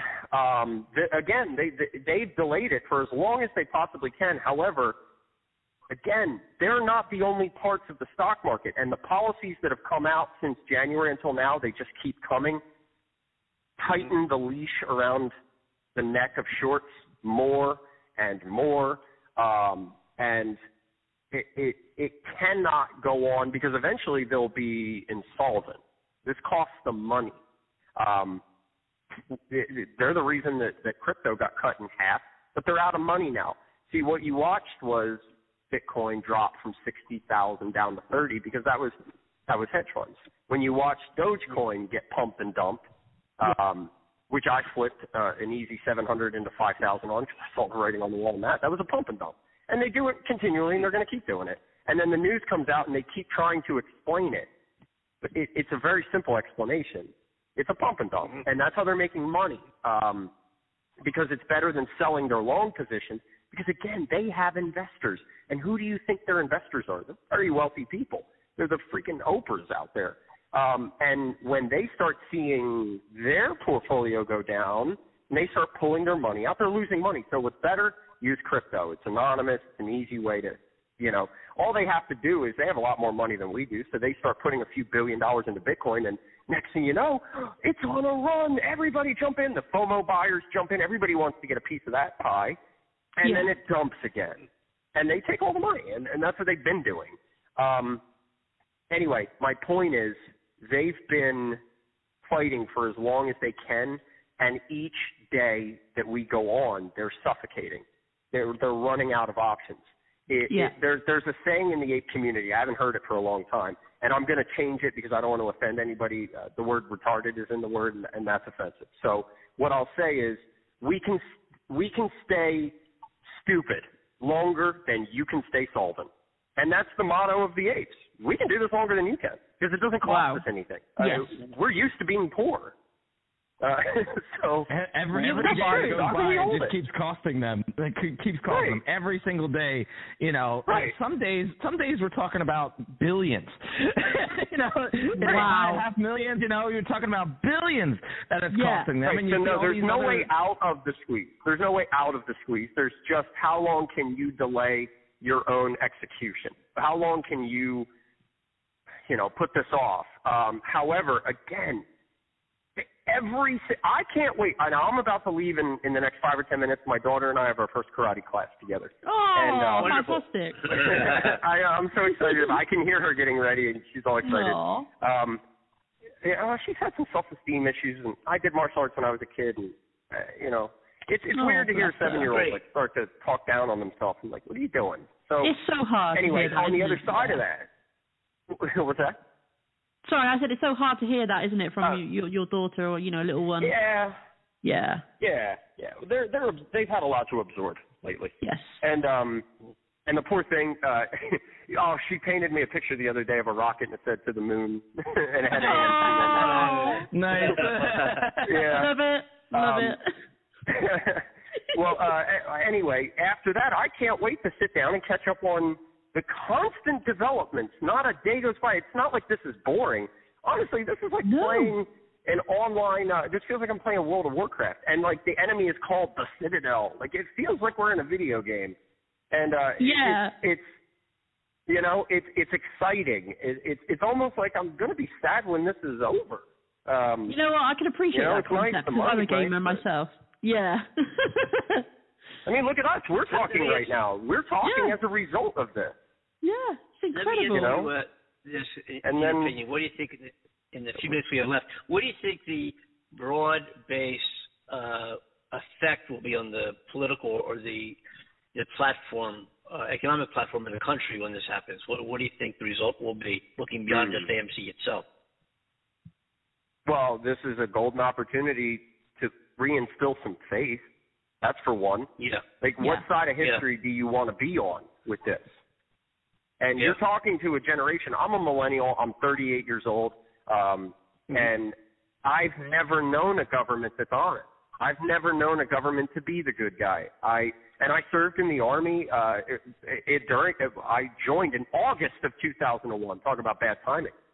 And, you know, and then afterward, you're looking back and you're like, you know, what exactly was accomplished and why do we have Marines guarding oil fields and poppy fields? And you start to wonder, like, you know, what exactly, you know, you start to lose your bright-eyed, bushy-tailedness. And this is a chance for Washington to send a message that can be real justice. There can be a system that actually gives a shit about the common people of this country. And I'm so tired of hearing these politicians talk. You know, oh, by the way, Nancy Pelosi's long on AMC, and she always seems to guess the winners. It's very strange. You know, when the COVID pandemic hit, congressmen, and this isn't conspiracy. Look it up. There were congressmen that sold their stock in airline companies and in cruise ships industries before they told us what was happening. And that's insider trading, period. So, and then they'll get up there and they'll say that Reddit is colluding, and it's infuriating. So, to answer your question, I don't know, but I know that there's never been a better opportunity to show millions of people around the world that there really is hope, and that you know, it really is we the people, that you know, we can, and that people have a chance, and that you can change the system so that everybody, a rigged stock market is a rigged economy, and it's a rigged future for people. How many people killed themselves in 2008 when they lost everything? And not only, why wouldn't they do this with AMC and GameStop? There was no consequences for them in 2008. In fact, they were rewarded. They were bailed out. This time, that's what the DTCC paperwork that I'm harping on. It's a bailout, except this time the bailout goes to you. Well, listen, it's beautiful. It's poetic. It is. We're going to Lee's bonus hold that. We're going to have you hold that thought, and I'd like to invite you back on next Friday. Maybe we can just make a weekly thing of this. Is fabulous conversation. As we have to wind the show down here, and this has been how great! I mean, really, I'm learning just by having you on the show. Your premise and what you're just saying, real quick, is what the platform of our program is all about. You know, we're not professional journalists, or we're not a news company where, you know, we see what's going on, we look behind the scenes, we comment, we talk. It's we're just citizens, and we've generated a radio show which has gone to 22 countries now, and thousands of listeners. And you know, who are we? Awesome. Who are we? You know, and so we're on the same page with you there. We have to run. We have to go. Again, Will, Lee, it's a pleasure having you on. I'd like to pick this up again next week if we can, and talk more and continue discussion. We'll see where things are, and we'll see how much I'm going to get involved in this soon. I want to talk to you about how one goes about buying these stocks so you can use the Robinhood and so forth, but we're going to do that next week. We'll talk about mechanically. How does one get involved in this? If you want to play the game, how do you play it? So again, from a non-advisor standpoint, I want to make that clear again. All right. Thank you, everybody. Amanda, it's been great. This has been a wonderful, fun week. It really has. So many different things this week. Yeah, it's been very different for us this week. And right now, our LA studios happen to be in my Tesla. That's where I'm at right now. Incredible. So this has been different. Yeah, I'm enjoying. Next week, I think I'll take you to the beach with me on Monday. So,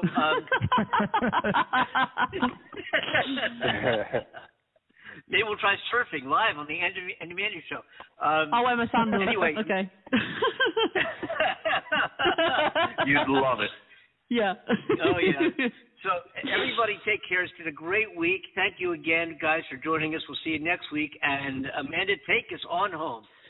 Okay, on behalf of Andy Kimball in California, Hollywood, and myself, Amanda Love, here in the UK, thank you to Anthony Esposito for joining us. Thank you to Will Lombach and Lee Van Dusan. You guys are amazing. And thank you to our audience for listening in. Join us on Monday. Have an amazing weekend. We love you. Take care. Keep smiling. And feel free to invest.